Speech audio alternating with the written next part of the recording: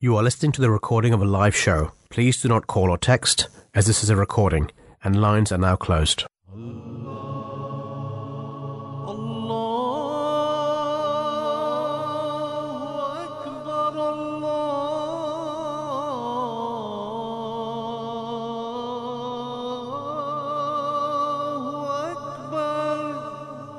You're listening to the Voice of Islam Radio, broadcasting on DAB and via the internet 24 hours a day. Assalamu alaikum wa rahmatullahi wa barakatuhu. Peace and blessings of Allah be upon to all our listeners. Welcome to another Drive Time show here in Voice of Islam. You're listening to Anik Rahman and I'm joined by my co-presenter. His name is Dr. Tariq Bajwa. Peace be upon you. Peace be on you and all of our listeners. Well, it's very chilly evening, but I hope that our discussion today and the topic will warm you up. Is regarding a conference which was held in Abu Dhabi. Was it Dubai or Abu Dhabi? Abu Dhabi, yes. On the 12th and 13th of December. It's called G20 Interfaith Forum. And of course some warmth from Abu Dhabi will make us warm as well.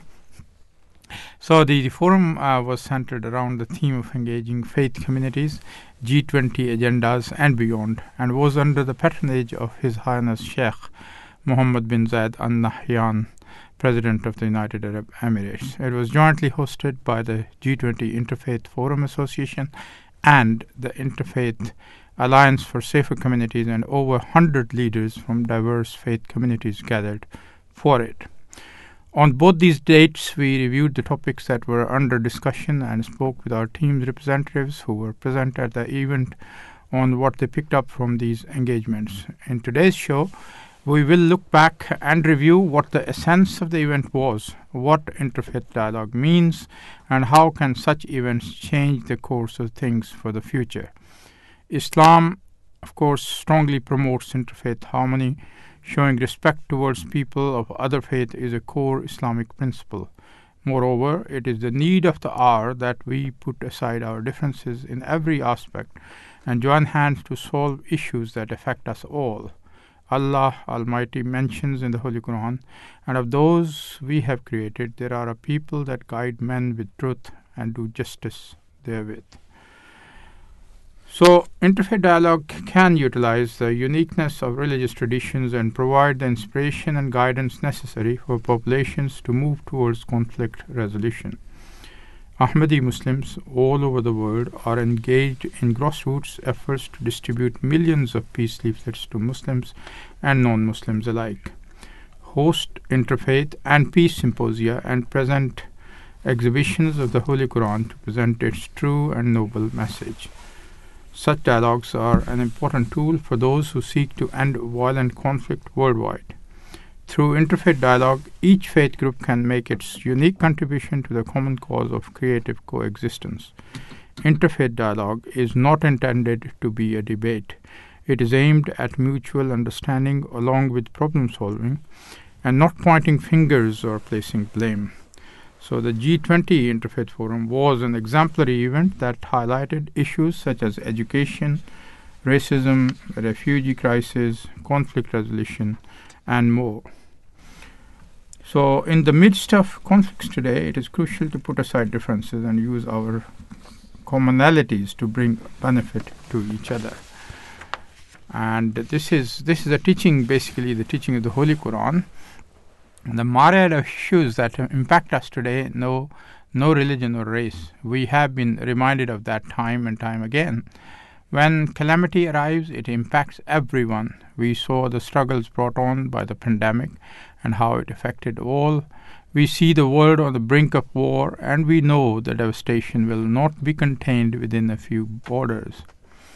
Hence, it is up to us and our leaders to promote rational talks and subsequently put those talks into action. His Holiness, the head of the Ahmadiyya Muslim community, Hazrat Mirza Masroor Ahmad, also says in this regard that the people of all nations, religions and cultures are found in all countries.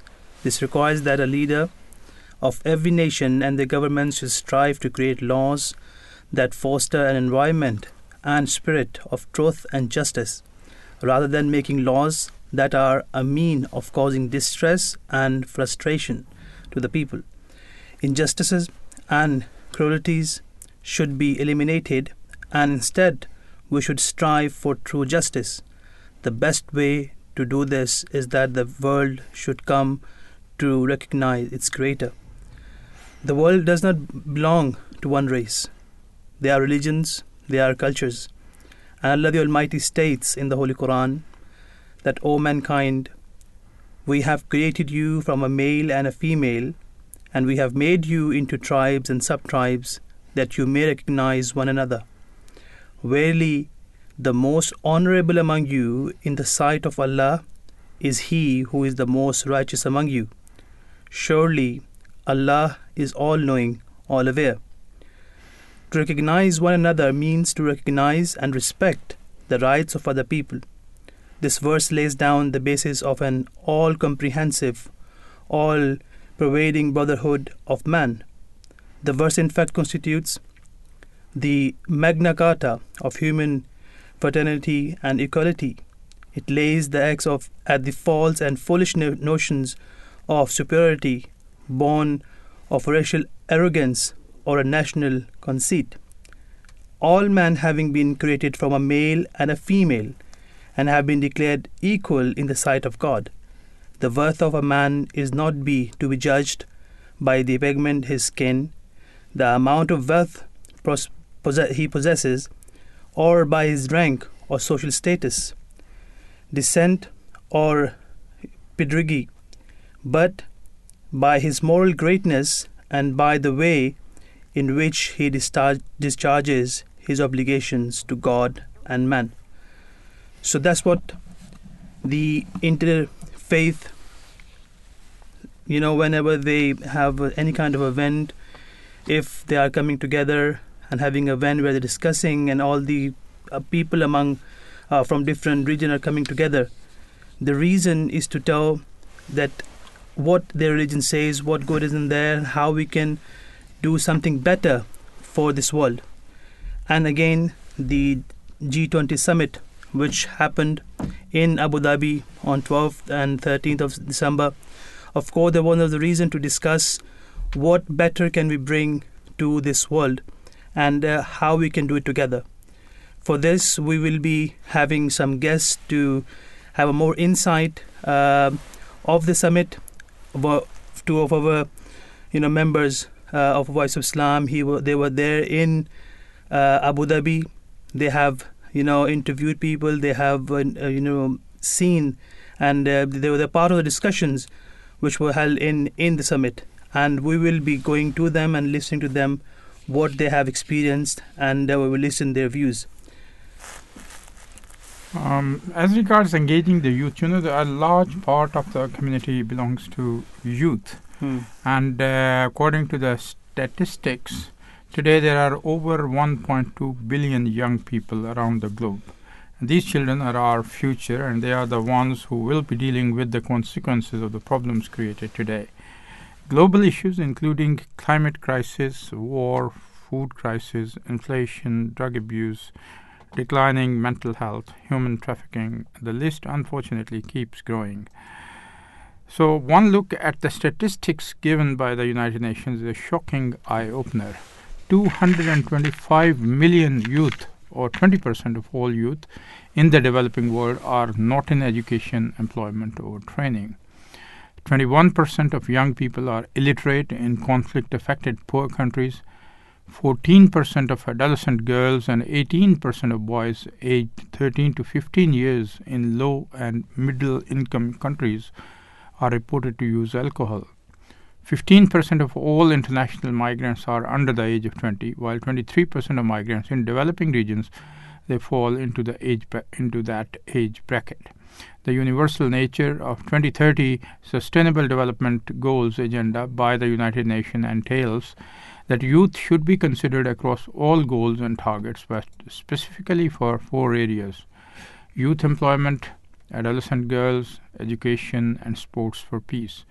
Moreover, young people are recognized as agents of change and trusted with fulfilling their own potential and ensuring a world fit for future generations. Close to 500,000 youth around the world have taken action on climate change through SGP, that's the small grants programs, projects in their homes, schools and communities. In the Ahmadiyya Muslim community, we start involving our youth at a very young age, ensuring to take into consideration their perspectives and build a community in which they are empowered to make the world a better place. They grow up participating in humanitarian campaigns and are taught to run their own events. For example, 1 million pounds of food is a campaign by our community in Canada. Recently, they run solely by our youth, in which over 1 million pounds of food were raised for food banks across Canada. The Holy Quran guides us in the following words: "You are the best people, raised for the good of mankind. You enjoin what is good and forbid evil and believe in Allah." Our second caliph, Hazrat Mirza Bashiruddin Mahmud Ahmad, the second caliph of the Ahmadiyya Muslim community, it is his saying that he stated, "Nations cannot be reformed without the reformation of the youth." And this is exactly what is done in the Ahmadiyya Muslim community, that the youngsters, they are engaged right from the beginning, from their childhood, as they turn into both girls and boys, and they turn into young Khuddam, they are called when they cross 15 years of age, and similarly they become Lajna from Nasirat.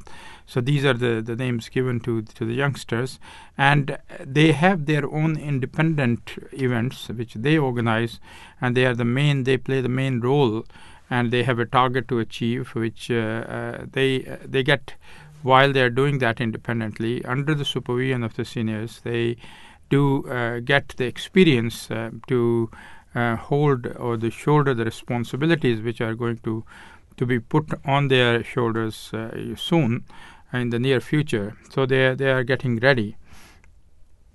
However, the change, you need a change which cannot be brought until the change is from within. From the society, we cannot expect a society to change itself unless the members of society they change from inside. Indeed. Now we will go to some audios which the interviews were taken in the summit by our members. Before going to our guests, we'll be listening to those interviews. First interview was taken from Professor Cole Durham. We will listen to it, and after that we will listen to another interview which was taken from Sarah Hees. And please listen to these interviews, and then we'll get back. Thank you very much. What is the G20 interfaith? What's the link between the G20, which is such a political side? It's all about, how do we policymakers? But this religion, is there a link? Yeah, so let me first say, just for the record, my name is Cole Durham. I'm the president of the G20 Interfaith Forum. I realize you can edit Professor. that. Thank you very much, Professor. The G20 Interfaith Forum is a really important initiative because it provides a platform in which religious leaders, religious authorities, religious actors can contribute to global policy. I think that one of the things that people don't realize, the G20 is viewed primarily as an economic and financial organization, and it grew up in response to financial crises. But over the past decade, each host country has chosen priorities that tend to align with the United Nations Sustainable Development Goals. This is lowering hunger, increasing education, environmental issues, 17 altogether, I won't name them all. But it's turned out that this is a very fruitful area for religious groups to engage together, and they can join better on common problems. People talk a lot about dialogue, but what's really significant is getting religious groups to work together on common issues. And these are the kinds of things that are motivating religious policy, the motivating secular governmental policies, but this is a place where partnership with religious communities can really add insight, add energy, add altruism, and make a big difference. It's very clear that part of what this organization can do is have direct impact on G20 policy formation, but in many ways even more important is bringing these groups together to meet together so that we can identify common priorities and work together on them. All right, joining us here at the IF20 is Sarah Hess from the WHO. Sarah, thank you so much for your time. Pleasure. First of all, within the WHO, for the benefit of our viewers and listeners, what do you do? I work within the Department of Epidemic and Pandemic Preparedness and Prevention, looking at building sustainable partnerships. Wonderful. You spoke this morning about the Code of Conduct for Good Leadership. What was your experience? Why did you say that? Or what exactly did you mean by that? What I meant by that was when you have a global crisis where there is a lot of uncertainty and a breakdown in trust in institutions and leadership and science, which is something we really experienced during the pandemic. I think the world really needs leaders that are inspirational and committed towards a common good and common objectives. At least from WHO's perspective, those objectives would be health objectives, right? Sure. And so often I think when we have spoken over the last couple of days around values and virtues that are common across different religions, and these were spoken about by the religious leaders yesterday in the opening, many of these can be translated to other positions of leadership within the world today. Wonderful. Now, we spoke about the role of faith-based organizations and communities during the pandemic. We know how big of a role they played in getting the vaccines rolled out, mosques being turned into vaccine clinics, churches, temples, synagogues. But because you work in prevention, what role do you think for the future can faith-based communities and organizations play to, I wouldn't say prevent pandemics from happening, because I think we know that this is not something that we can guarantee, but how to maybe control the effects or to soften the blow a little bit. Well, Be prepared. I think it's not maybe necessarily something new that needs to be done, but rather a formalization of what's already happening. So I think we've heard a lot in the sessions about the role that faith partners play across all perspectives of health service delivery, from primary, secondary and tertiary, as well as the spiritual care provision, palliative care. And I think what's important and what's missing at a national level is to really have an inclusive partnership where the different roles played by national governments, played by faith partners, are formalized, institutionalized and mutually supportive. Wonderful. Lastly, I want to ask you, the topic was lessons learned from COVID. What lessons has the WHO learned? And on a personal level, what have you learned?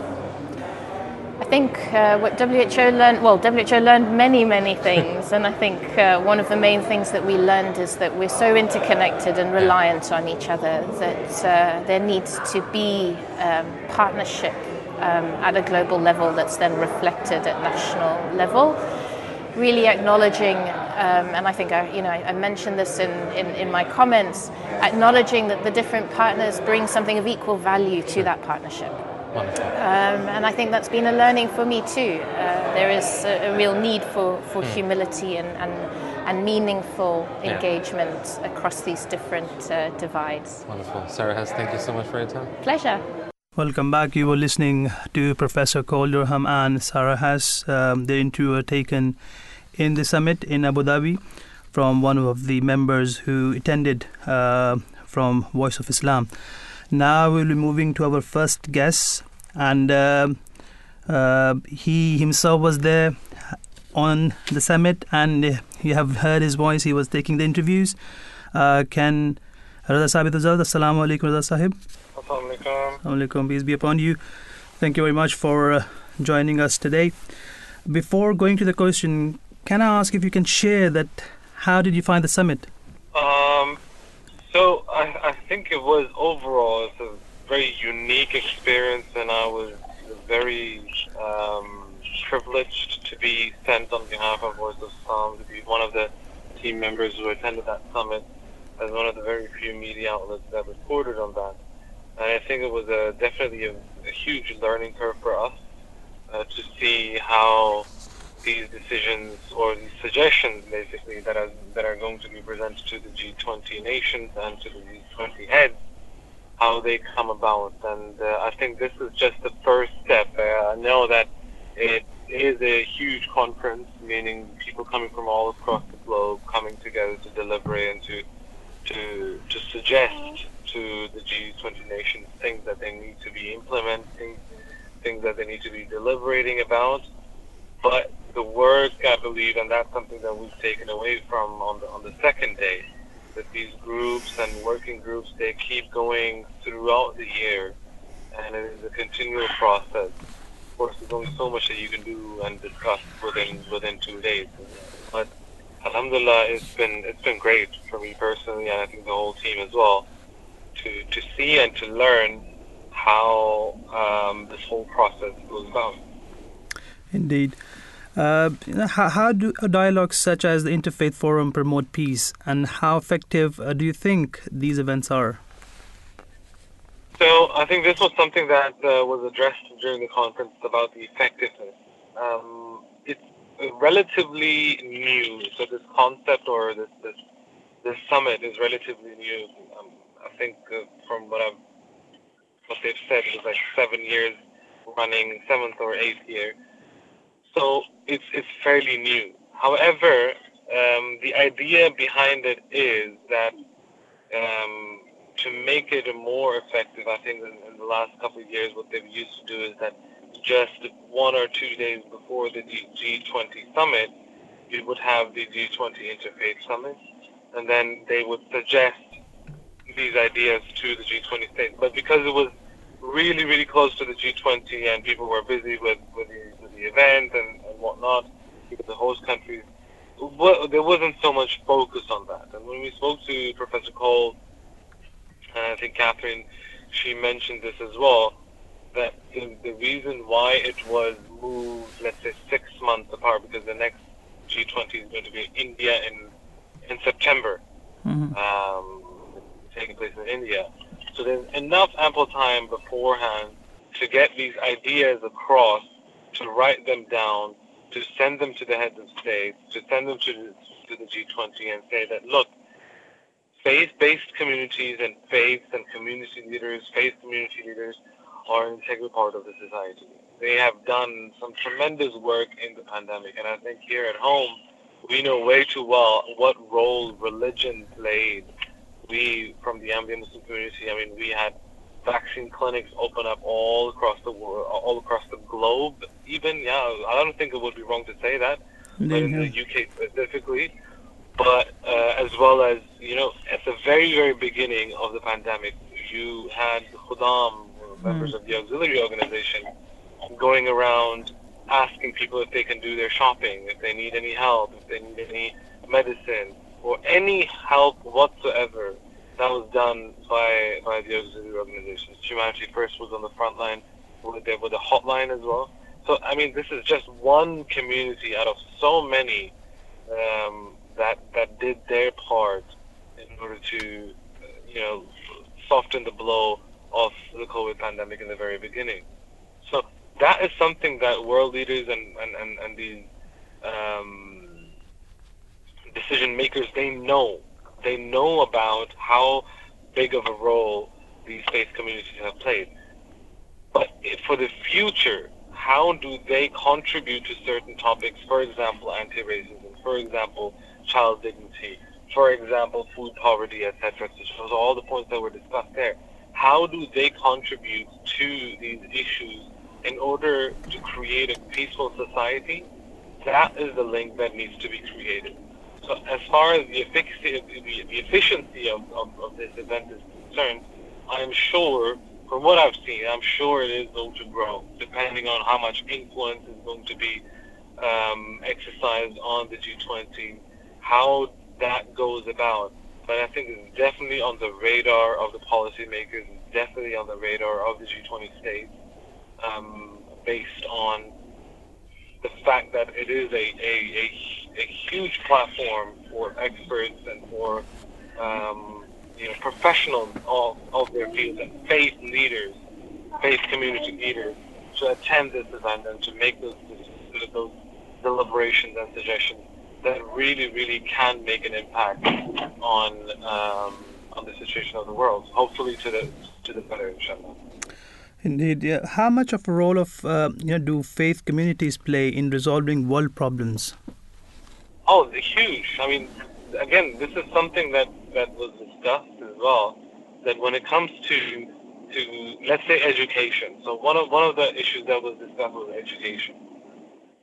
Education and what faith and faith communities and religion, what they contribute to education is that you get a holistic worldview of things. You get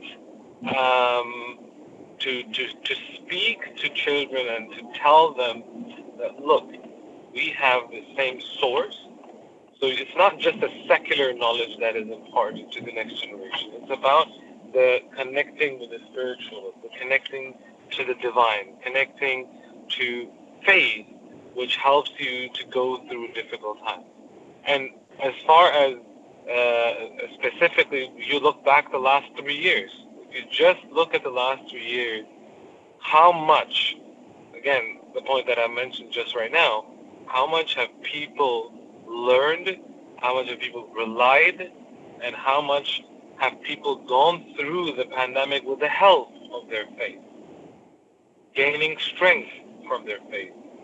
And that's exactly the role that faith has or should play. I mean, His Holiness Masood Ahmad Khan from the Ahmadiyya Muslim community has said this over and over again, that if you want to have that peace of mind, and even talking to political players and political actors, if you want to say, when he went to the Capitol Hill, when he went to the European Parliament, when he went to different parliaments around the world, and when he talks about World War III, for example, that is impending, or some people already have said that it has started, he has been talking about this over and over again, that there's two things that we need to do, two things that we need to apply in our lives in order to make sure that we do play a significant role. And one is that connection with God Almighty, which has been severed. So this is not, again, just him saying. This started with the Promised Messiah almost 100 years, over 100 years ago. He said that if you want to have, if you don't have that relationship with your Creator, then nothing really will ever make sense. And His Holiness has said that this connection with God Almighty will ultimately lead to the fact that people, when they become God-fearing, people when they become righteous, when they become servants of God Almighty, that there is no room left for them to be unjust, that there is no room for them to be cruel, for them to be intolerant, and all of these immoral qualities and attributes that you can think of, because ultimately you don't have an ulterior motive, which is what we see in the world today, isn't it? That everybody has an agenda, everybody wants to do something because they get something out of it. Indeed. You have these wonderful charities and NGOs and representatives of these NGOs who literally, they go into these crisis zones, they go into these war zones, sacrificing or risking their own lives for what? For the good of mankind, to give back to society, because their children starving or because their children in danger. And that's exactly what our role as mankind, as humanity, not as Muslims or Christians or Jews or individuals, no, as mankind, this is the role that we should play, and this is what was intended and when God created us. But again, as we know, we have free choice. We can make mistakes, and people can be selfish sometimes. And unfortunately, we see more and more of that in the world. But as long as the world leaders, as long as policymakers as long as that behavior does not trickle down from the top, there's still some chance, there's still some hope. But if we have corruption at the top, if we have injustice at the top, if we have immorality at the top, then there's little to none hope that the rest of the population, or the rest of the human race has any chance or has any hope for betterment. Yeah, indeed. We often look towards political communities to resolve the big issues like poverty, refugee crisis, climate change. How can religion and politics work together? Yeah, so I think that's politicians are people, right? Policymakers and politicians, people at the top, the political players, they're also people. And everybody has a set of values, everybody has a code of conduct. Where do we get that code of conduct? Where do we get those set of values from? It is what our society teaches us. It's what our community teaches us. What our parents teach us. And all of these things, they are brought from somewhere, aren't they? I mean, and we know we've spoken about this on the Drive Time Show many times. That for me personally, this is where religion comes in. And when we look at how can you combine religion or faith with politics, can they work hand in hand? Can they go together? Yes, of course. But it depends on the person who's at the top, right? If you get your strengths and your moral set of values from your faith, from your religion, then that's a very wonderful thing. And we've seen that in the history at the time of the Holy Prophet, peace and blessings of Allah, how he showed us with his own example, with a practical example, how both of these things can go hand in hand. They don't have to be separate. It doesn't mean that if you are a politician, you have to be away from religion, that if you are a religious person, you have to be away from politics. It doesn't have to be. Yes, we do believe in the separation of church and state, yes, but it doesn't mean that the things that you like and you love and you learn from your faith, that they cannot help to improve or to solve the problems that the world is facing right now. The fact that we have separated the two on a certain level, right? And me as a person, me as a policymaker, me as a politician, that I am just a politician when I make decisions, maybe that's one of the issues. Maybe we have neglected the wisdom and the positive impact religion or faith has on me as a person in my decision making. And because we have left that out, we have gone down the way or the path where everybody is interested in what's good for me. What do I get out of it? And that definitely, in my opinion, is not a good approach. Yeah, no, it was good. Thank you very much. We see, we have saw that role of faith played during the pandemic. They helped people, they did everything. But however, more and more people seem to be moving away from it. What do you think about this? Well, I think it depends, certainly, on which part of the world you look at. Yes, here we've had the statistic, I think we've spoken on some of the shows recently as well, about this country not being a Christian majority country anymore. But if you look towards other parts of the world, their spirituality and religion and they are increasing. Islam is one of the fastest growing religions even in the United States. So there's more and more people starting to accept Islam, becoming Muslim. But you're right. If we are living in a more and more materialistic world where people have unfortunately gone away from religion because they don't see any results. The reason why I say that is, if you don't see, okay, what's the benefit that I'm gaining out of this, right? Why would you believe in anything? If you know, for example, if you have a car that you don't really see the benefit of having that car. Why would you drive that car? But if I tell you, because that car is going to get you from A to B, that car has Bluetooth, that car has fuel efficiency, that car has this, and you can see it, you can feel it, you can feel the comfort of that car, you can see the speed of the car, you understand what I mean? Yeah. Then I have more inclination to buy that car, to own that car.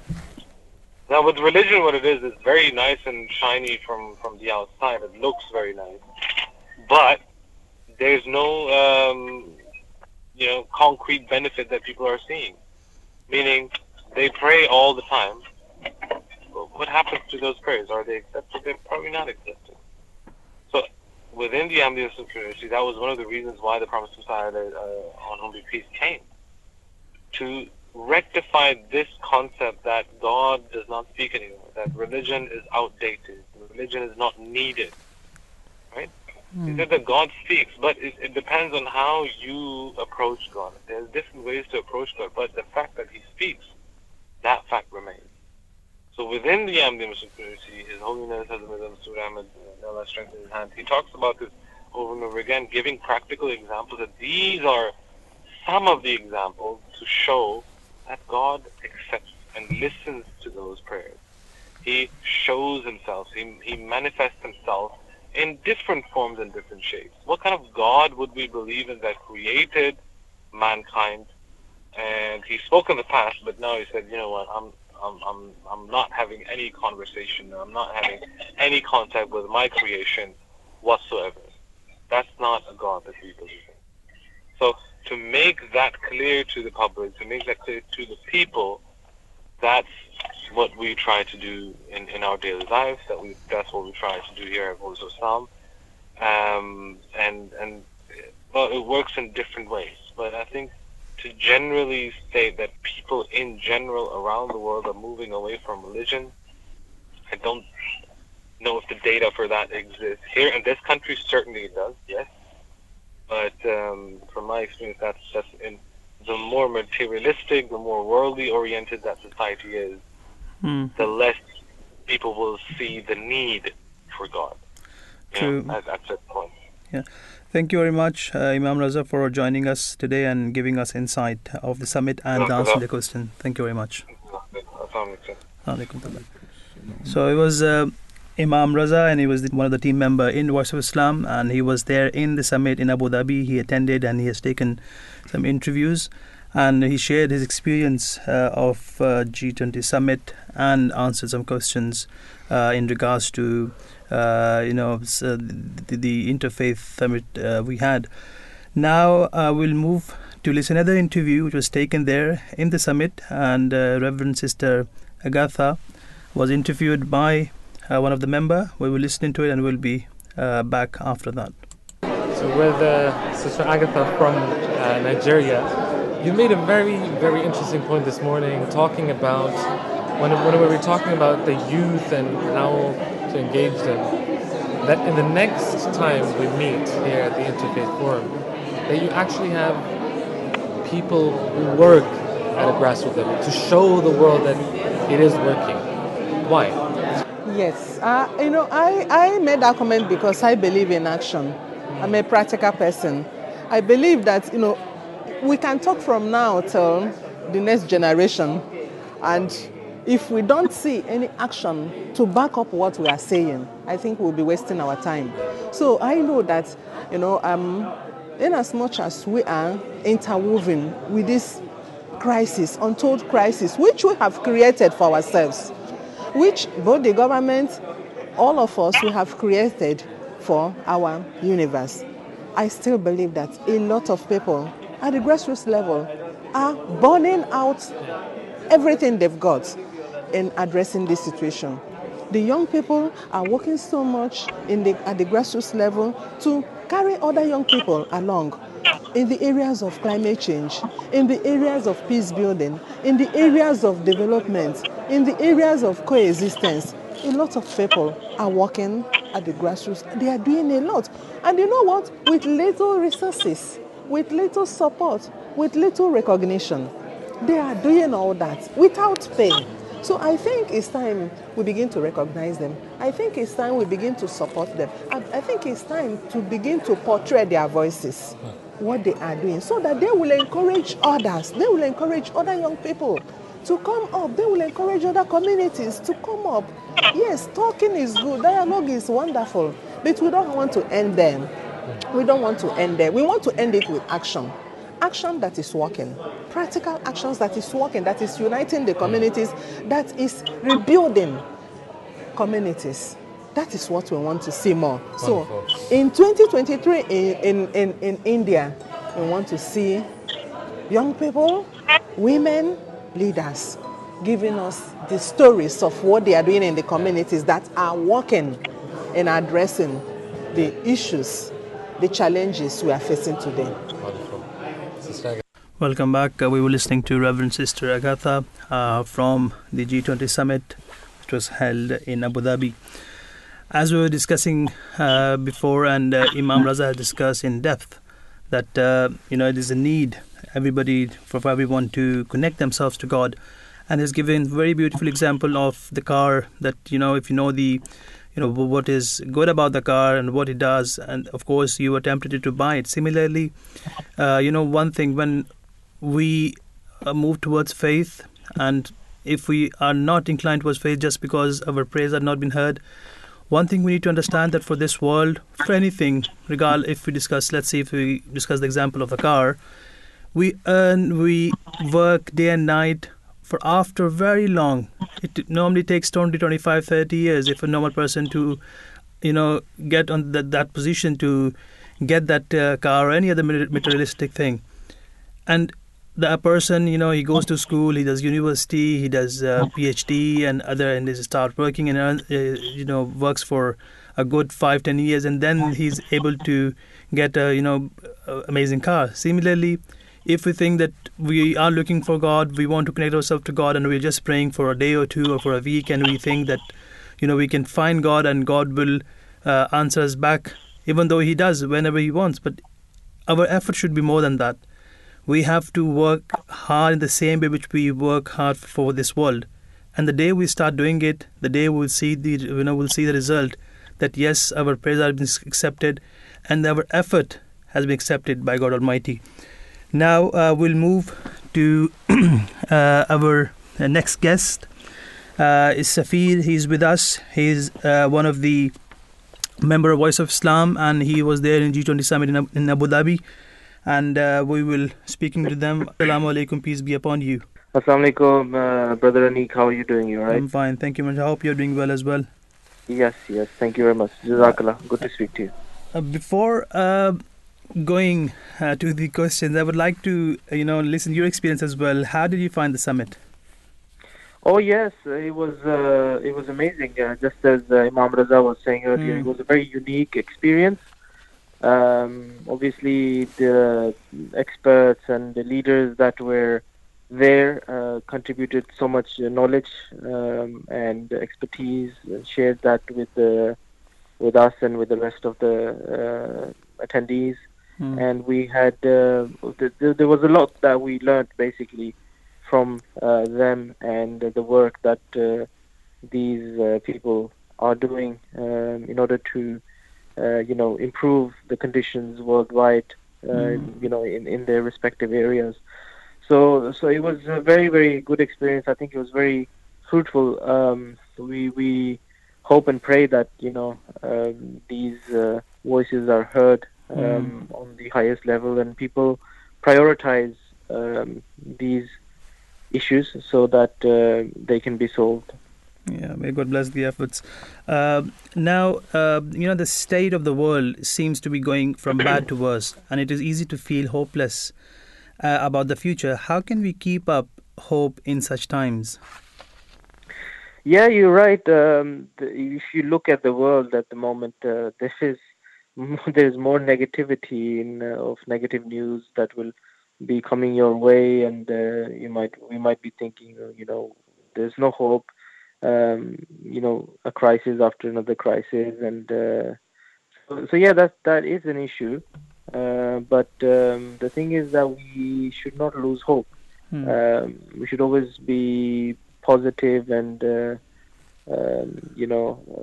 have faith. That's exactly, I think, the best word to use here, to have faith. And that's something that our teaching, gives us. It gives us faith. It gives us hope. And we also have to remember that there are more positives that are happening around us rather than negatives. The negatives are often highlighted more because it sells the newspapers, or it gives more, it receives more attention. But the fact of the matter is that there are some very, very serious issues worldwide right now that needs to be solved, looked at, and it needs the world to be united, and we should always have hope for that. As long as we as a global community focus on the issues together. Can you still hear me? Yes, I can hear you. Yes, okay. So, focusing on these issues positively together is very, very important. And we should also focus on things that unite us.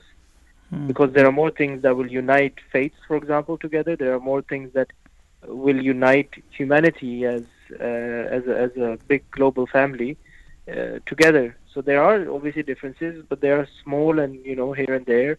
But mostly people are united in one thing. They want to make the world a better place for all of us. People want to have their basic rights, right? People want to have progress. Lives in a safe environment. So all of these things unite us. So it's all about how do we get to that position? How do we achieve that together? And that has to be done through unity and through hope. And if you don't have hope, then you will not make an effort, right? So hope is very important. As I said, our faith teaches us not to lose hope. Always remember that God Almighty is the most powerful. Whatever we do, whatever people are doing, politicians are doing, whatever leaders are doing, this is only worldly efforts. Ultimately, it's God Almighty who knows, everything is in control. So prayers for us is very important, to pray for the world, pray for the safety of the world, of, the progress, and that may Allah help, people who are struggling. Then next thing is that we put our efforts into it, as I mentioned, through unity, but also that we help people as much as we can in our circles, in our capacity. And of course, we have faith because Allah the Almighty, He sends prophets at times of great difficulties and challenges. So, we should never lose hope in that sense. True. People seem to be moving away from religion, as we see every day, especially our youth. How do we preach that religion holds the answers to our everyday issues? I think if I was to just quickly say that we have to be firm ourselves. We have to make our faith stronger. Then we have to invest in prayers and establish a living connection with Allah the Almighty. So try to make ourselves good examples, lead by example, show people that, religion really can change you, can improve you. And the best example you are going to give is yourselves. If you are not a good example, then other people will not believe you. And then also, the next point is to show the solutions through the religious teachings and through your own experiences. Indeed. With limited resources and unequal distribution of wealth, how can we train and guide our youth to tackle issues of a global magnitude? Yes, of course. I'm going to keep this answer short as well, because I know you're heading to the news very soon. But the thing is that it's not really about resources. It's about the willpower and the drive and the will of the people. If people really want to change, they can change with limited resources. If you want to make a change, and if you are steadfast and strong in your desire to make a positive change, you can make that without great resources. If you look at the prophets, for example, they obviously had Allah the Almighty's help, but also pious people, they try to work hard, and they have strong will, and they have a drive that makes them And also successful people, they don't have to be religious, but you see, if they make positive changes, they make it through their strong will.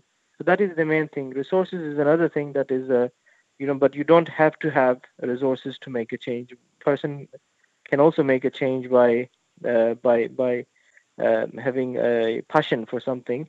And I think one has to educate themselves first in whatever capacity, and then impart that knowledge to their communities, to their circles, and start from grassroots level to do that, to make that effort in improving people's lives, to then also try to then move forward to influence then the people who are higher up, or the authorities or policymakers, to try to also, educate them and tell them that these are the issues and this is how it can be solved. So suggest in that way, giving them obviously examples from the grassroots level. And then, for young people, of course, they have to be proactive because it is their future. So young people have to take control of their future, because nobody is going to care much about it unless, the young people, the young voices, they make a concerted effort, a positive, determined effort to make positive changes for the future. Indeed. What were your key takeaway points from the Interfaith Forum? My key points, of course, I mentioned some of those, but just quickly to go through them. I think poverty in education is one of the biggest challenges in the whole world today. It's even bigger, I would say, than climate change, because climate change, of course, is a very, very big issue, but it is affected by, the issues of poverty in education. If you focus on that, poverty in education, try to alleviate poverty and try to increase education for everyone in the world, you will automatically see that the climate issue will also be changed. The second thing that I took away was that, unfortunately, there is very little action on these issues that talks about poverty in education and helping people. People, G20s or these big countries are more focused on their economics and, their desires or their, plans of what they want to do. Whereas we need to understand that the main issues, if we don't fix that, then the whole world will suffer. So global pollution, global issues is actually a reflection of the inner state of people. So global leaders, they need to set aside, their agendas and unite to save humanity and then also to save the planet. But that has to be done now, because now is the time. Indeed. Thank you very much, Brother Safir, for joining us today and giving us insight of the summit and answering the question. Thank you very much. Thank you. We were listening to Brother Safir. He is the member of the Voice of Islam radio, and he was there present in the summit in Abu Dhabi, and we have heard his experience that how did he find the summit. Of course, we are just heading towards the news. I would like to share one of the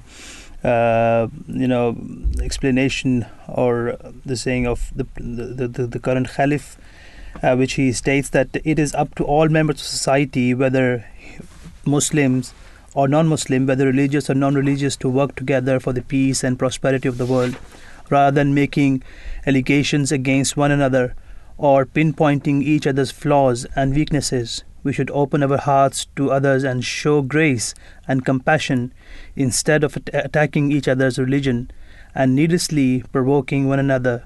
It is the urgent need of the time that we exhibit mutual respect and tolerance. So now, after that, we have heard the guest. Of course, it's very important that we should come together. We should discuss the challenging we're facing in the world together and find a better solution so we can achieve the better tomorrow. After that, we will be going to listen the news, and after the news, we will be back and we will discuss another interesting topic. Please join us back after the news. You are listening to the recording of a live show. Please do not call or text, as this is a recording, and lines are now closed. Assalamu alaikum wa rahmatullahi wa barakatuh. Peace and blessing of Allah be upon you all. Welcome back after the news break. In Voice of Islam, you're listening to Drive Time Show. myself, it's Anik, and I've joined by Dr. Tariq Bajwa. We have discussed a very, important topic about G20 Summit, Interfaith Summit, which happened in Abu Dhabi on last week. And now we will be heading towards of another topic, which is very important, very interesting topic, to know how the language started and which language is the first language, which language we can consider to be first language, and the mother of the tongue. And we will be discussing this in depth, and we will be looking into the topic, which of course it's Arabic, which we will be discussing, which is mother of all languages. And we will be having some guests who will be giving us insight that how we can prove that the Arabic is the mother of all languages. Yeah, really, it is a surprise for me to know that the Arabic language is one of the most widely spoken languages in the world, used daily by more than 400 million people. Normally, I think that just like me, there are many people who would not even imagine that, because most of the time you think, it could be English, it could be Spanish, but that is the mostly spoken languages. But Arabic. But if we consider the number of people who speak Arabic, all the countries and their origin, then of course we realize that yes, that is true. The United Nations Educational, Scientific and Cultural Organization, which is called UNESCO, commonly regards the Arabic language to be a pillar of the cultural diversity of humanity. And in the diversity of its forms, classical or dialectal, from oral expression to poetic calligraphy, the Arabic language has given rise to a fascinating aesthetic in fields as varied as architecture, poetry, and philosophy. Arabic, of course, is also the language in which Allah the Almighty revealed the Holy Quran to the Holy Prophet. May peace and blessings of Allah be upon him. Although it can be said that all the revelation which has come upon the prophets of their time, to whatever nation they belonged to, the revelation was in the same language as that nation spoke, and their prophet was revealed the message which was supposed to be for them in the same language as they spoke, so that Allah the Almighty makes it easy for people to understand it and to act upon it. And similarly, the Holy Quran was revealed in Arabic, because the Holy Prophet of Islam, Prophet Muhammad, may peace and blessings of Allah be upon him, he was Arabic speaking, and he belonged to Saudi Arabia, Arab to be correct actually at the time. And so in the chapter 12 verse 3 of the Holy Quran, Allah the Almighty says that we have revealed it, the Quran, in Arabic, that you may understand. So obviously this is God Almighty telling that the reason why the Quran was revealed in Arabic was so that you may understand. So the best understanding of the Holy Quran was supposed to be in Arabic language.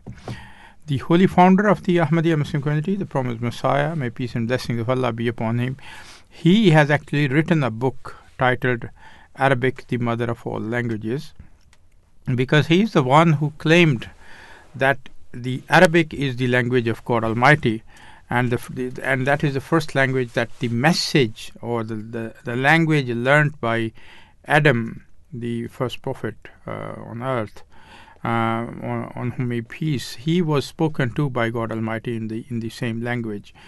And so that was the very first speech which was taught to man, and was the one taught by God himself, and that the speech was Arabic. All the other languages, of course, are offsprings of this language, and they are offshoots, so they have come. This is a common experience, that if you are traveling even within one country, even in England, if you go to Yorkshire, sometimes it becomes difficult to understand even English. Glaswegian, I have had an experience that all you understand is the sign language there. So it changes, the dialect changes, and that's why it is the from area to area the languages they do change. So in order to understand and in order to keep it pure, there has been you need to protect the language. And if you go back to the time of the Holy Prophet, may peace and blessings of Allah be upon him, even he himself was sent out into the village for his early childhood, and the one of the purpose was that they live in an open atmosphere and they remain healthy, and the other main purpose was so that their language is not affected by the local slang language, and so they speak pure Fusha language, which is the clear and pure language. So that is why it is very, very important. Now, the reason we are speaking on this Arabic language today, one of the reasons is that this UNESCO, this United Nations organization, which is for social and educational, scientific and cultural organization, they have actually appointed this day, 18th of December, as a day for the Arabic language. Now, there are various days for different languages, but this is for Arabic languages, and this is celebrated to commemorate the World Arabic Language Day, highlighting the Arabic legacy and the contribution, its immense contribution to humanity. So through this year's theme, the contribution of the Arabic language to human civilization and culture, UNESCO will continue to shed a light on the numerous contributions of Arabic to humanity's cultural and linguistic diversity, as well as to knowledge production. See, Arabic is a language that brings together people from various cultural, ethnical, religious and social backgrounds. And to mark this year's special celebrations, academics, researchers, experts and youth will gather to debate on the cultural diversity, that's the experience of Arabic language and synergies with other languages, sharing human values, the potential of digital technologies and modern communication methods, and envisaging social cohesion and inclusion through multilingualism.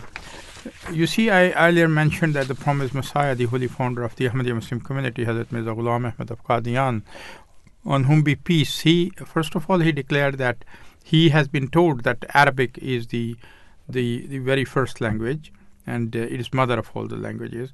And then he went on to write a book which is called, its name was Minanur Rahman, and in which he actually proved that the Arabic is the mother of all the languages. And later on, one of his followers, he actually wrote another book in which he discreetly picked up certain languages and then he traced them to the Arabic, and that's why he proved that whatever he has said in this book, Minanur Rahman, is correct. And so he has taken some of the languages and he has this is based on certain principles. These principles of the language, these are the linguistic principles, on what basis you trace a language, at whether this word, what is the root, how this word can be traced back. And the more you know the languages, the more you come to the conclusion that all these words, they are coming from Arabic, and you can find the root word in Arabic.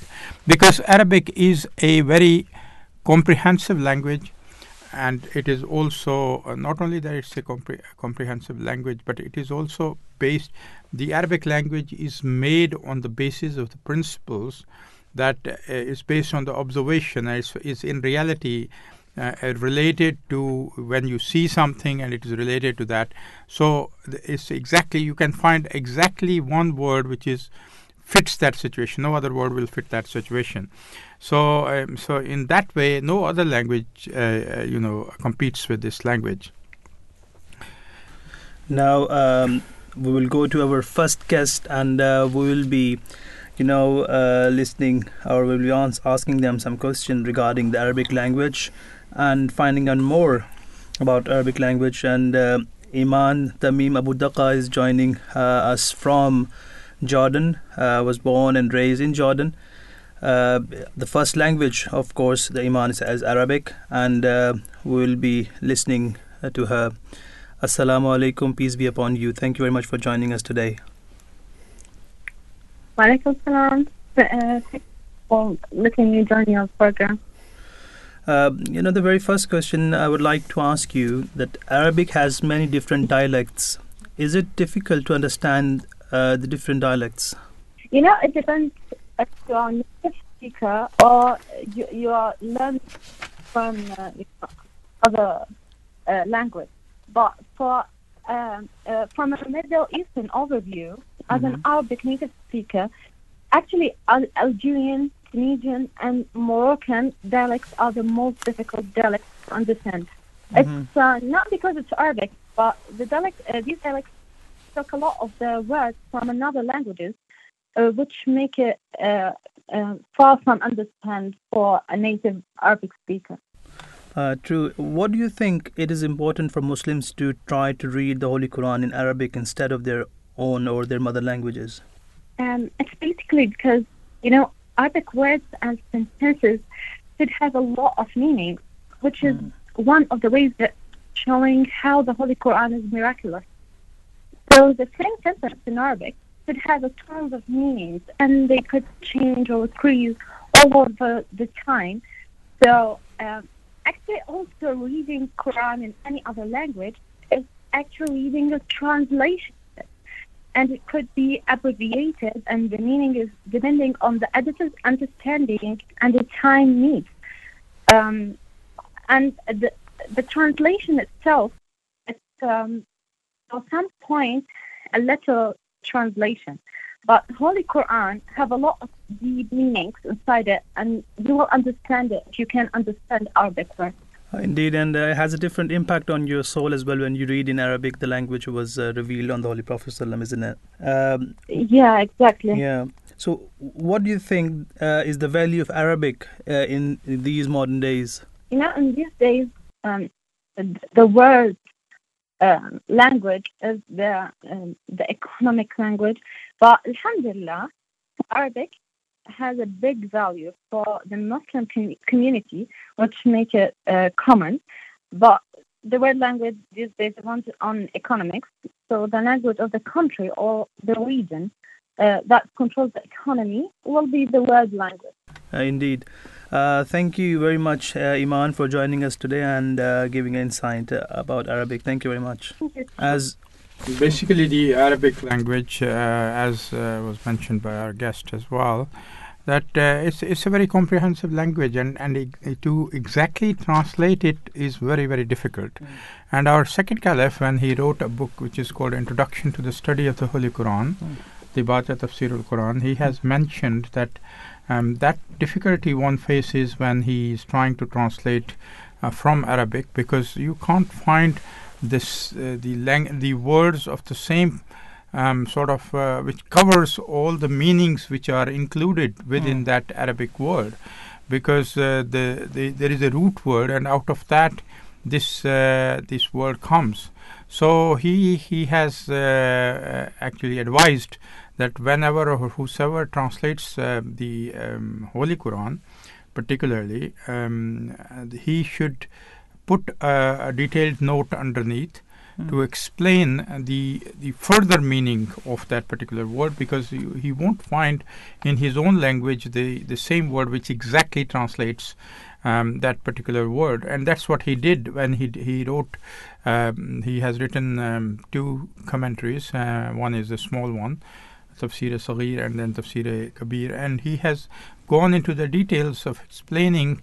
And actually in the long commentary, which is he has gone to the roots, the Arabic grammar, and from there how this word has been made and what meanings are involved in it. So he has gone into details, particularly the long commentary. He's gone into the details and explained that. And then he has said that nobody who is not an Arabic speaking person should translate unless he has a thorough knowledge of the Arabic language. He should translate it, and he should use the dictionaries. The Arabic dictionaries should be, and he has also given the reference of all the dictionaries he has used in his translation. And that is that anybody, anywhere in the world, when he will read that, he will be satisfied that the language, the translation he is reading is up to the mark. It is accepted by the Arabic scholars and by the Arabic dictionary. So no matter what dialect it is, it will not change the meanings, and you can understand that correctly. And one reason why one is supposed to read their even their prayers in Arabic language, as well as while they can say their prayers in their own language, because it has more influence on them, you are supposed to say certain words which was a practice of the Holy Prophet, may peace and blessings of Allah be upon him, so that your heart is affected by that. Because once you understand what you are saying, only then it affects your heart, and it comes from your heart, and your prayers are accepted when they are coming out of your heart, and not merely a repetition of the words from without understanding them from your mouth. So it's a word of mouth rather than something coming from your heart, which will be effective.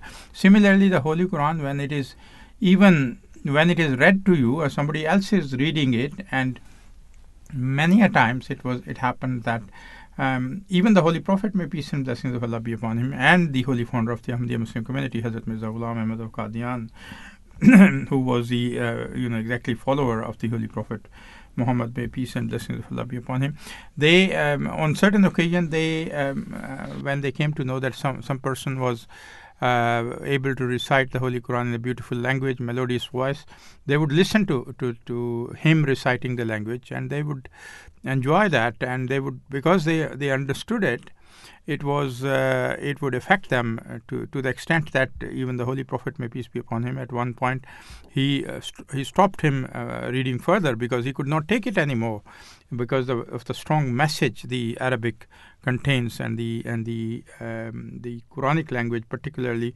because it is the language of God Almighty, and it's got a lot of influence on you, and it affects your heart. And it also you feel the humility when you read it, and to what extent how Allah loves you, and how much Allah cares for you, and how when He mentions about the blessings, and how are you going to to come in front of Him. When all these things, and he mentions one by one, and Allah, and one realizes when he reads that situation when he is going to face God Almighty, and he is going to be questioned about that.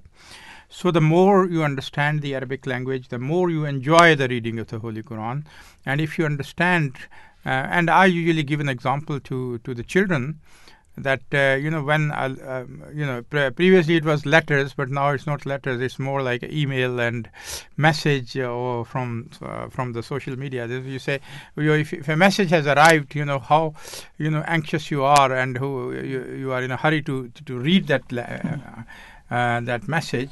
And if your friend is speaking another language, or has sent the message in a different language, you immediately go to Google and translate it. You can't stop you can't wait to understand the message, because there is no point reading a language if you don't understand that.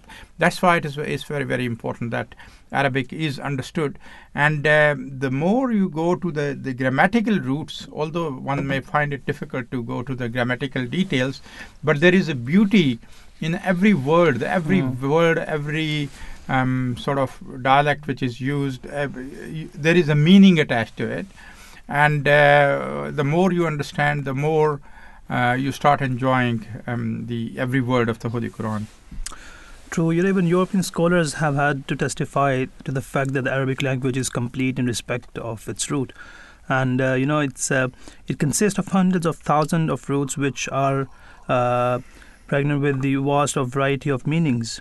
Ibn Jini, an eminent linguist, has advanced the claim in the name of his teacher, Abu Ali, that even the letter of the Arabic language possesses clear and definite meanings. For instance, he declared that the letters Mim, Lam and Kaf in whatever combination that may occur, express the idea of power, which is more or less common to the words that are formed with these letters and are derived from this root.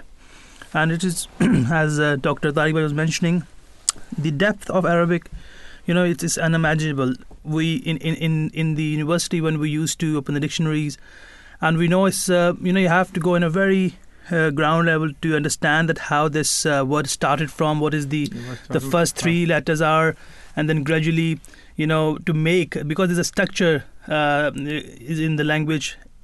You take a root word, you put on the structure, and that's how you take out the meaning. So there are three words can be, the root word can be four words, can it calls Sulasi Rubai. That's how it goes. 3 words, 4 words, 5 words, and then you can take out the meaning. So every in every word, if let's suppose we are discussing about the playground, in that Arabic has a meaning that has there cannot be one person, it has to be 2 person. The structure is formed in such a way which gives us the understanding. The thing we are mentioning, there 2 person are involved, or more than 2 person is involved. It cannot be just 1 person. In English we say it's a playground. We don't know what a playground is. But if you put on the structure in Arabic, we would know whatever is, but it has to be more than 1 person. So, of course, this language of Arabic is very deep, and it's very interesting to learn the different meanings of it. And when you read the Holy Quran, you are learning the words God has used in Arabic, the form, the way God has used is very beautiful. When you read it, the rhyme is so amazing. Then somebody who's listening from outside, he feels peace within himself. He gets relaxed. That how beautiful it is. And God Almighty Himself has mentioned in the Holy Quran that even though the words are same, but is there anybody who can? He has given the challenge. God has given the challenge that can you make a one verse like this? The words are same. If you have ability, you can make one. But because it's from God, God has formed them in such a way that when you read it, you feel peace within yourself. You get relaxed, and the rhyme it has is unmanageable. One of the there was I can recall there was a person or music director who used to make a tune. When he heard the Holy Quran and he listened to it, he said it's impossible to have such a rhyme as Quran has in every verse. This is not the 1 or 2 pages. It's more than if let's suppose if you take any Holy Quran, is more than 400 or 500 pages of it, and 30 parts, and every single part or every single page, every single verse has a rhyme. And whenever it's been read in front of anybody, a person listener finds this very beautiful, and because of that he accepted Islam. He said it cannot be done by a person, has to be God, and he accepted Islam. So this is the Quran, this is the Arabic languages, and it can be done only in Arabic language because it has given the power to Arabic language, a strength that the combination can be such a beautiful thing that when a listener is listening to it, he feels peace and relaxed. There was an interesting anecdote when the promised Messiah, the holy founder of the Ahmadi Muslim community, he was visited by an English person. He was visiting Qadian, and he tried to explain to him that Arabic is the mother of all these languages, and it's very comprehensive. And he gave him an example, and he had a glass of water, and he said that how do you say that I've got this? This is my water. I said I'll say this is my water. Yes. And he said that in Arabic you can just say mai. And that will mean the whole thing, my water. Yeah. So that was one very. The words are so comprehensive that comprehend all the meaning, even though the long sentences. Yes. Yeah, you don't have to use the detailed. Yeah. Because it is very, very unique, because they say like for snake, for example, there are about 300 words. Which are for a specific type of snake. So we see there are 4 or 5 which are mentioned in the Holy Quran as well, that they are used for snake. But each one of them has this specific meaning, specific type of snake, and it gives the details that you don't have to explain when you speak that language, that it is, when you say it's, John, or it is Soban, or whatever. Just need to know the word. You just need to know the word. So that's why it's very comprehensive language, and the more if you understand, and Arabic is the most Fusha is more like clear language. Without slangs, without dialect, and that's why the Holy Quran. And if you have understood the Holy Quran, the translation, then you are anywhere, you can understand. A part of Arabic you can understand. Although the dialects, as our guest mentioned, that if you go to different areas, the words of the other languages have got mixed. Even right in Mecca now, the language which is spoken in Mecca, it's difficult to understand because they have their own dialect. And if you live there, then you start understanding that. But just on the basis of that, you have studied Arabic and you know the translation of the Arabic, you won't be able to understand there. Basically, it's a slang what they use, the local dialect language.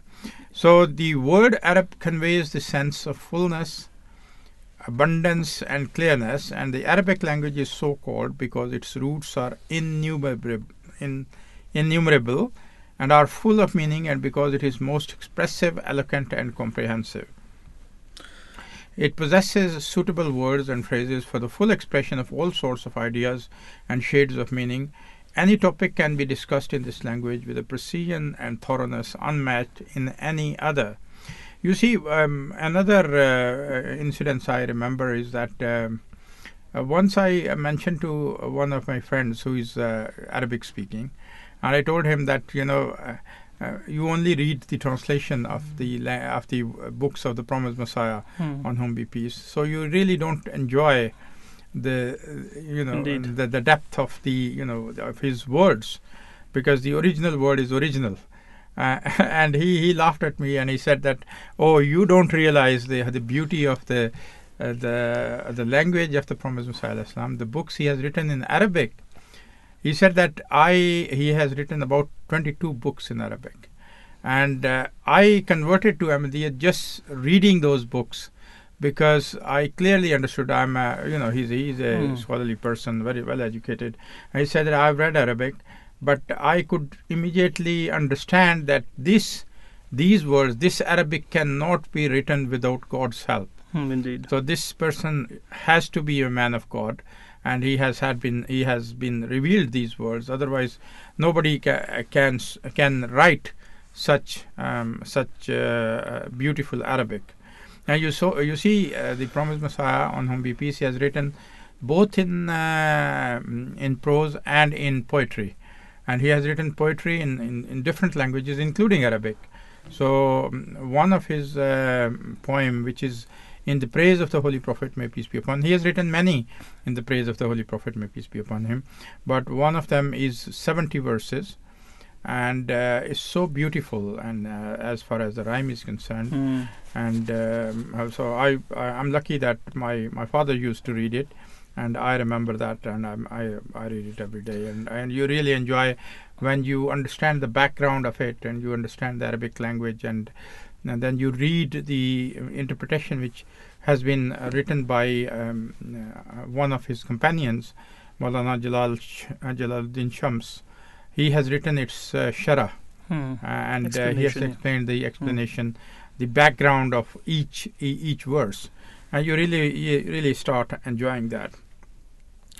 So in the previous was for the Quran, it is written, in the very beginning of the chapter Al-Baqarah, Allah explains that I'm the one who is all knowing, Alif Lam Mim, and then he mentions Zalik al-Kitabu la rayba fihi, that this is a book in which there is no doubt.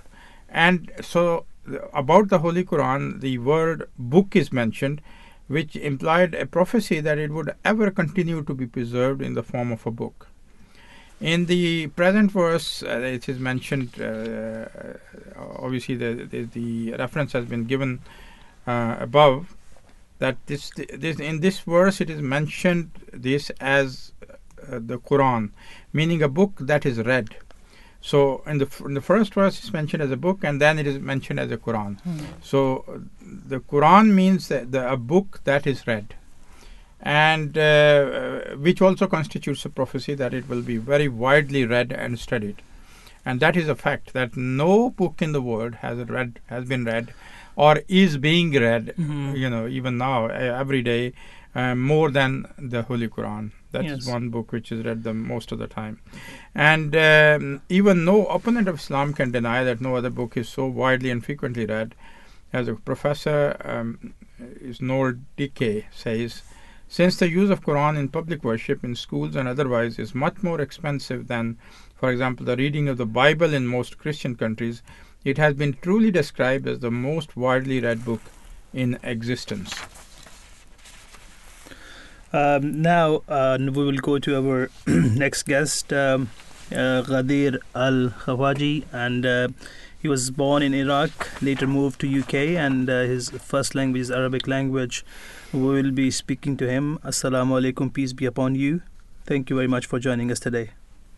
Assalamu alaikum, thank you very much.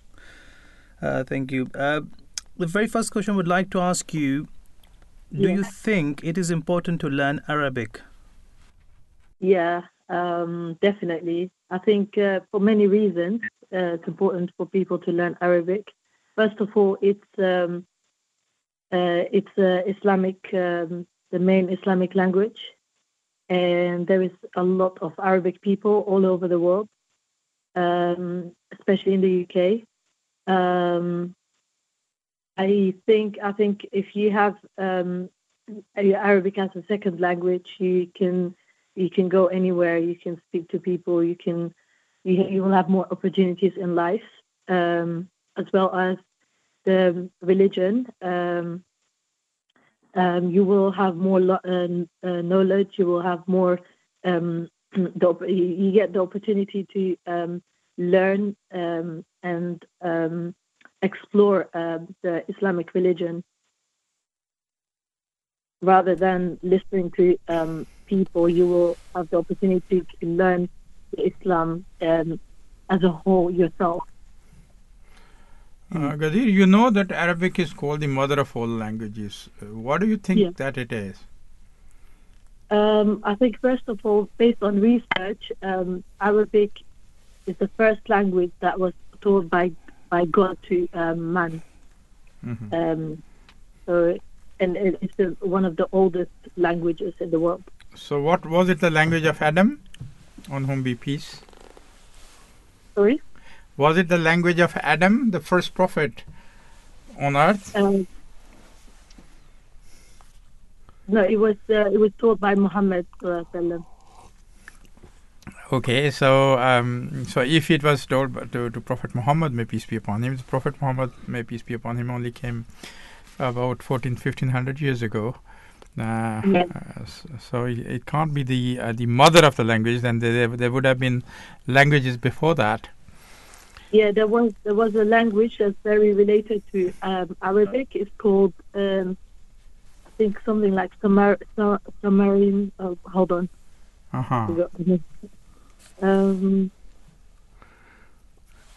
Okay. Do you think Arabic? Do you think that Arabic should be taught in schools? Yes, definitely. And why do you think so? First of all, I feel like people, in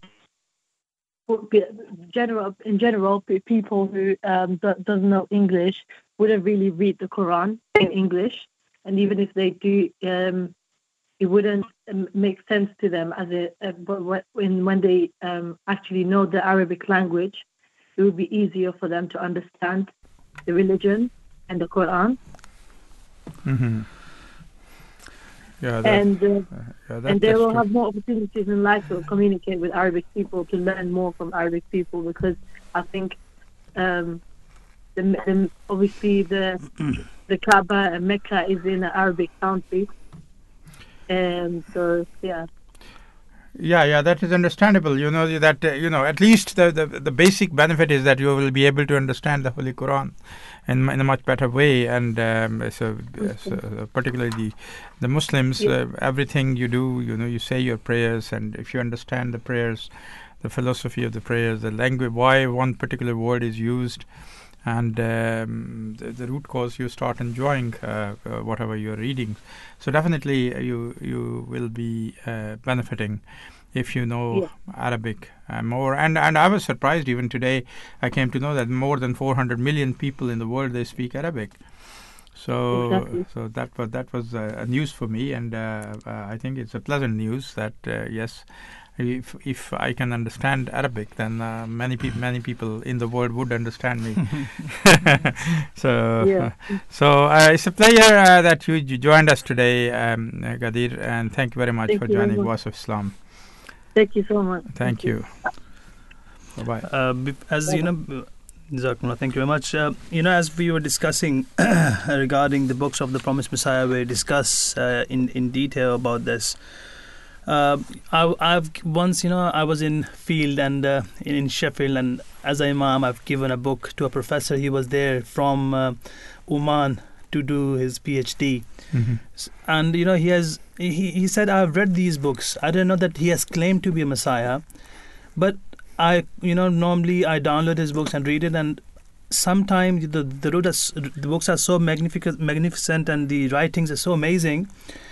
And I enjoyed it, but sometimes I cannot find the words has been mentioned in this. Even though I'm doing PhD, I can't sometimes understand which word he has used. So I explained him, and I'll give him a Ijazul Masih, the miracle of the Messiah. So he said, I've explained to him that why he wrote the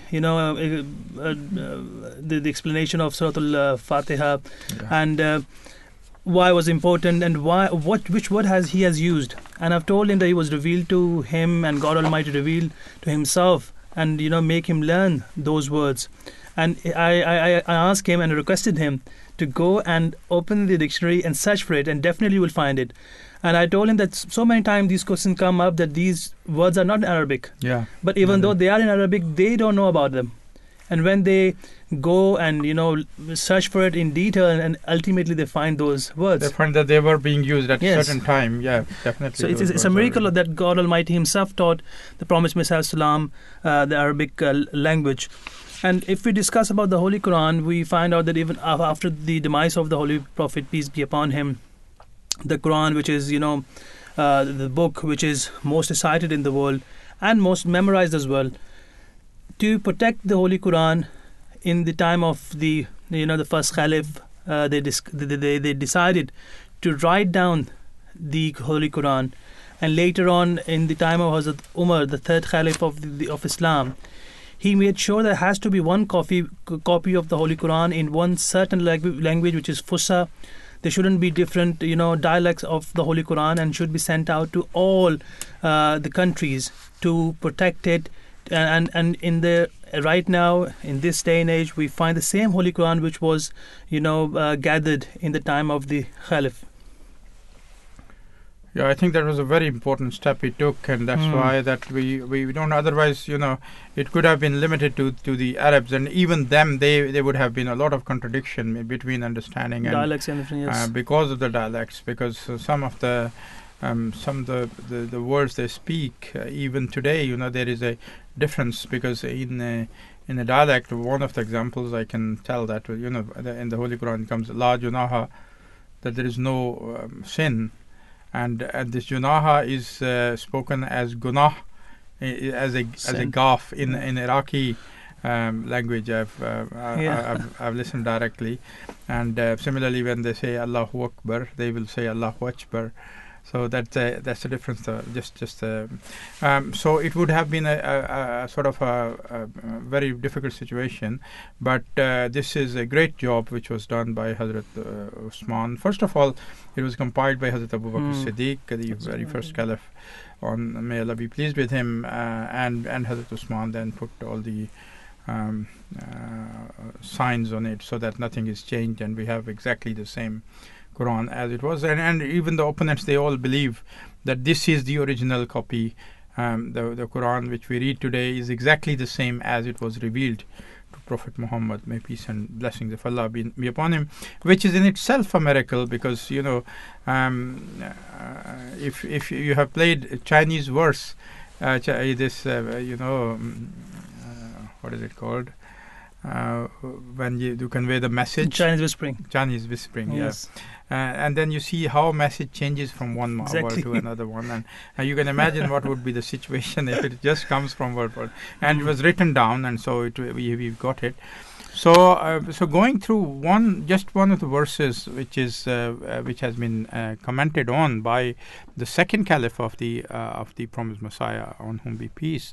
This verse says, verse 5 from chapter 14, and it said that, "And we have not sent any messenger except with the language of his people, in order that he might make things clear to them. Then Allah lets go astray whom he wills, and guides whom he wills, and he is the mighty, the wise." And the second caliph, may Allah be pleased with him, has explained this verse in the 5-volume English commentary, and he says that the verse does not mean that a divine messenger should receive his revelation only in the language of his people. What it means is that the major and fundamental part of his revelation must be in the tongue of his people. Otherwise, the conveying of his message to those who are its first recipients would become difficult. Occasionally, however, a prophet may receive a revelation in a foreign tongue. In fact, such exceptional revelation would serve as a divine sign or a miracle. And as we know that it happened with the promised Messiah, on whom be peace, that he has revelations in all the different languages. He's got revelations in Persian, he's got revelations in Arabic, of course, and some of them even in English, although he didn't know a word of English. Yet he has mentioned that I don't know the meaning, but he had the revelations in English as well. So it is wrong to infer from this verse, as some Christian writers have done, that the message of the Holy Prophet, may peace and blessings of Allah be on him, was confined to the Arabs. Such an assumption is forcefully belied by other verses of the Holy Quran, in which the Prophet is clearly, unequivocally declared to be a prophet sent for the whole world. For instance, in chapter 7, verse 159, and chapter 34, verse 29, not only does the Quran claim a universal mission for the Holy Prophet, on whom be peace, but the Prophet himself also claimed to be a messenger for all mankind. For instance, he is reported to have said, "I have been sent to the black and the red," meaning the whole of mankind. Similarly, he said, "I have been raised for all mankind." According to yet another hadith, he is reported to have said, "I have been sent to the whole creation." So incidentally, this verse proves that Arabic is the mother of all languages, because the fact that the Holy Prophet, may peace and blessings of Allah be upon him, was sent to the whole of mankind shows that the language which the wise God made the vehicle of his message must in one way or another be the mother of all languages. So that has been taken from his book Minanur Rahman, Arabic, the mother of all languages. So in this book, the promised Messiah, on whom be peace, he writes that all praise is due to Allah, the sustainer, the beneficent. To him belongs all excellence, grace and goodness. He created man and taught him a plain language, and out of one language he created various languages in different countries, just as he created various colors of mankind out of one color.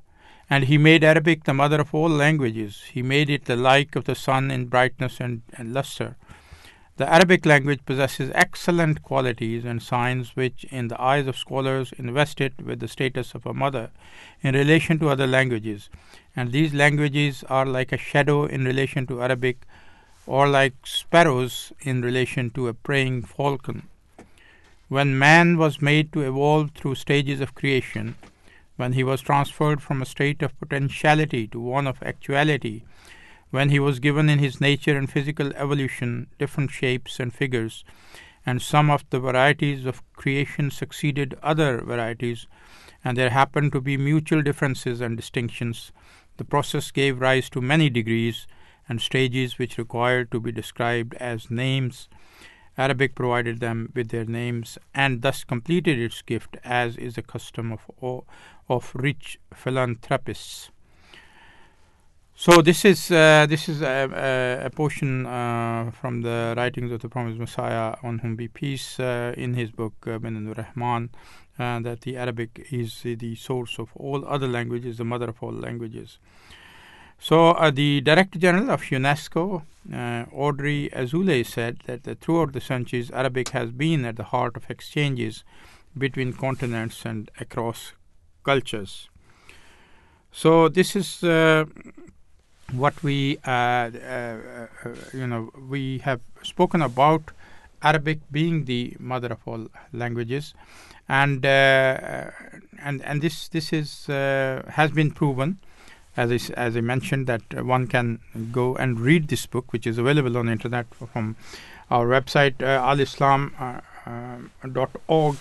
The book Minanur Rahman is available, and one can read and go through the other book which I have mentioned, that the various languages have been traced to the root, their root to be in Arabic, and Chinese, I remember, is one of the languages he has mentioned in that book. So one can go through and read that, and one can understand the importance of Arabic, because as the most progressing nature or progressing religion at this time is Islam, and Islam has been promised to be the dominant religion of the world, and if it is going to be, then obviously the Arabic language is going to be it is going to be spreading more, and is going to be spoken more by more people. And so it is important that due importance is given to this language. It is made a part of a language available, at least if it's not made compulsory, but it should be available in schools, so that people, if they by choice want to read this language, they should be able to gain knowledge about this language and be fluent in this language.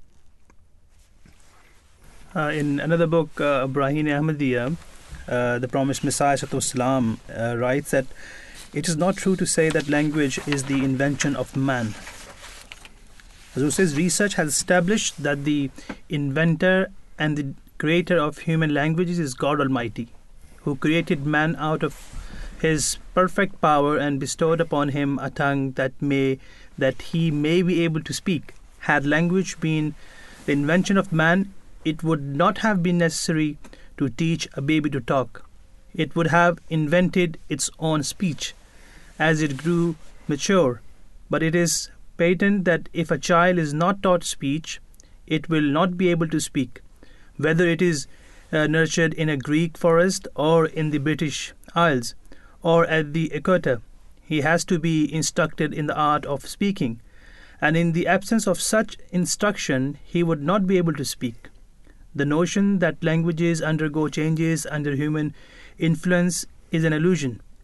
These changes do not result from consequences of human effort, nor can we determine any rule or principle whereby the human mind brings about changes in language at certain times.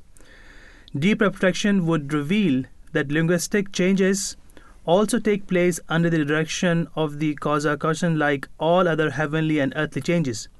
It cannot be established that at any particular time the whole of mankind collectively, or its different sections separately, had in intend the different tongues that are spoken in the world. It may be asked, why should it not be supposed that, as God Almighty constantly brings about changes in language, in the beginning languages might have been originated in the same way without the need of revelation? The answer is that in the beginning God had created everything simply through His power. Reflection on heaven, earth, sun, moon, and on human nature itself would disclose that the beginning and the origin of everything was through the pure operation of divine power, in which no physical means were involved. Whatever God created was manifestation of His power, supreme power, which is beyond the concept of man. The circumstances of today cannot serve as a precedent for the beginning and origin of creation. For instance, today no child is born without the agency of parents, but it is the beginning the same condition had been essential. man could not have come into being. Moreover, this is a world of difference between changes that naturally occur from time to time in languages and the birth of speech itself in the original void. The two concepts are entirely different. So Hazur has discussed in detail that language has came from God Almighty.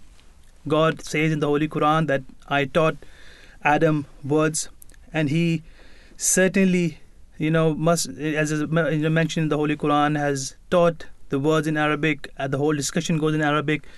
God Almighty has, mentioned, and I should say the first time, this is the only book where we can find that what happened when Adam was, God had decided to, raise Adam, peace be upon him, as a prophet. And how he taught him to speak, how he taught, the people to start speaking the language he wanted. And he taught them, and the Adam, peace be upon him, learned and showed front of the angels. And God has mentioned in the Holy Quran that, see, I know that what I'm doing. I can, I see what you cannot see, and I know what you do not. So basically, God Almighty has taught Adam, peace be upon him, the language, and certainly the Arabic language is the mother of all languages, and it is, widely accepted not only by Muslim but the other scholars. They understand that how, deep the grassroots are of Arabic language and how much influence it has on other languages. So we have discussed two topics today. One, we discussed the Interfaith G20 Summit, which was held in Abu Dhabi 2 days back. There was 2 days conference which was attended by different people from different interfaith societies, and they discussed how they can bring better change to this world.